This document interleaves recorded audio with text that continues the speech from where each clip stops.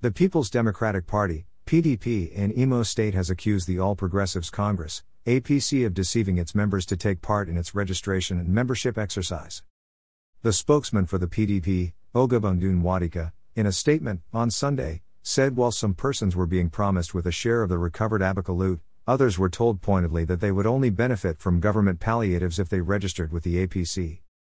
The statement read in part, "The People's Democratic Party in Imo State wishes to alert members of the public to the dubious schemes of the APC in Imo State to hoodwink unsuspecting public to register with their party.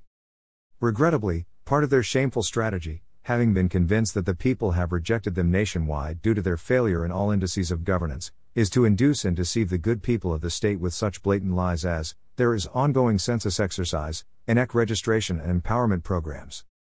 The APC is also desperate to procure members at all cost with such false claims as, the exercise will be used for the payment of unemployment benefits, sharing of proceeds from Abaca loot, and crediting of accounts of Nigerians under the federal government's empowerment programs. These are all blatant lies. Absolute falsehood. APC are known liars." In response, the APC director of new media, Kajethan Duke, described the allegations as mischievous and laced with very pedestrian, ridiculous and unfounded allegations.